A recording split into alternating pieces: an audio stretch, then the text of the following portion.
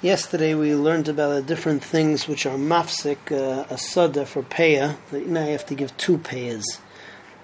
So for instance, we talked about an amas hamayim or a shlulis, it was called in the previous Mishnah, which is a water irrigation canal, or a nahar, or different types of roads, or empty patches in the field.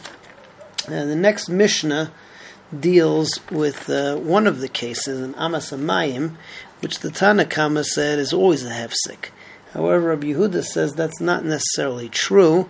It has to be of a certain size. Rabbi Yehuda says that if the amas hamayim is not big enough that when one stands in the middle, he can do a katsira, he can cut something on the side of it, so then that's not considered to be a hefsek. It only has to be big enough that if you stand right in the middle, you can't cut on either side. Another case that we talk about in this Mishnah that is not a hefsek is, let's say that you have a cliff, and the top part of the cliff is not going to be planted because there's no way that you can plow up there.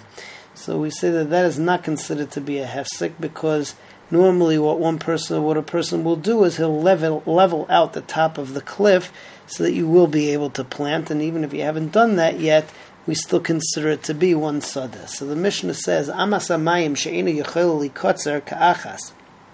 The only time it's considered to be a hefsek when you've got an irrigation canal in the middle is where you are not able to cut on either side of the canal when you're standing smack in the middle of it. Rabbi Yehuda Omer mafsekes. So that's when it's mafsek, is when you cannot cut on either side of it. We call it harim asher b'mader yadarim. Any mountain or hill that's so steep that in order to use the top, what you'll do is you'll cut off the top, you'll level it. Avol pi she'ein bakar yachol lavor b'kelav. Even now, right now as it is, so the animal would not be able to go up that high while it's schlepping along its equipment. Who knows Saint Peah Lakol? He gives one peah for the entire hill, for the entire mountain. The top of the cliff is not considered to be a hefsek. Mishnah Gimel states the fact that everything up until now that we've said is a hefsek is only talking about when you have tavua, you have kitnius.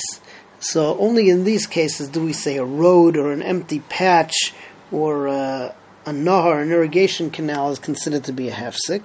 But when you're dealing with a state elon, an orchard, so since the trees they extend outward, so you need a lot more in order to make a hefsek. And in fact, the Mishnah says only where you have a goder, a fence, only that is a hefsek. And even if you have a getter, even if you have a fence, so in a situation where the smaller branches of the two trees which are side by side are intertwined, they overlap one on the other, that's still not considered to be a hefsek, and it's all considered to be one field. So the Mishnah says, Hakol mafsek l'zroim, everything is all of the things above are mafsek for zroim, for tavua, for kitnius, for ena mafsek l'ilon, but they are not mafsek for state elon el gader. The only thing which is mafsek for state elon is a fence.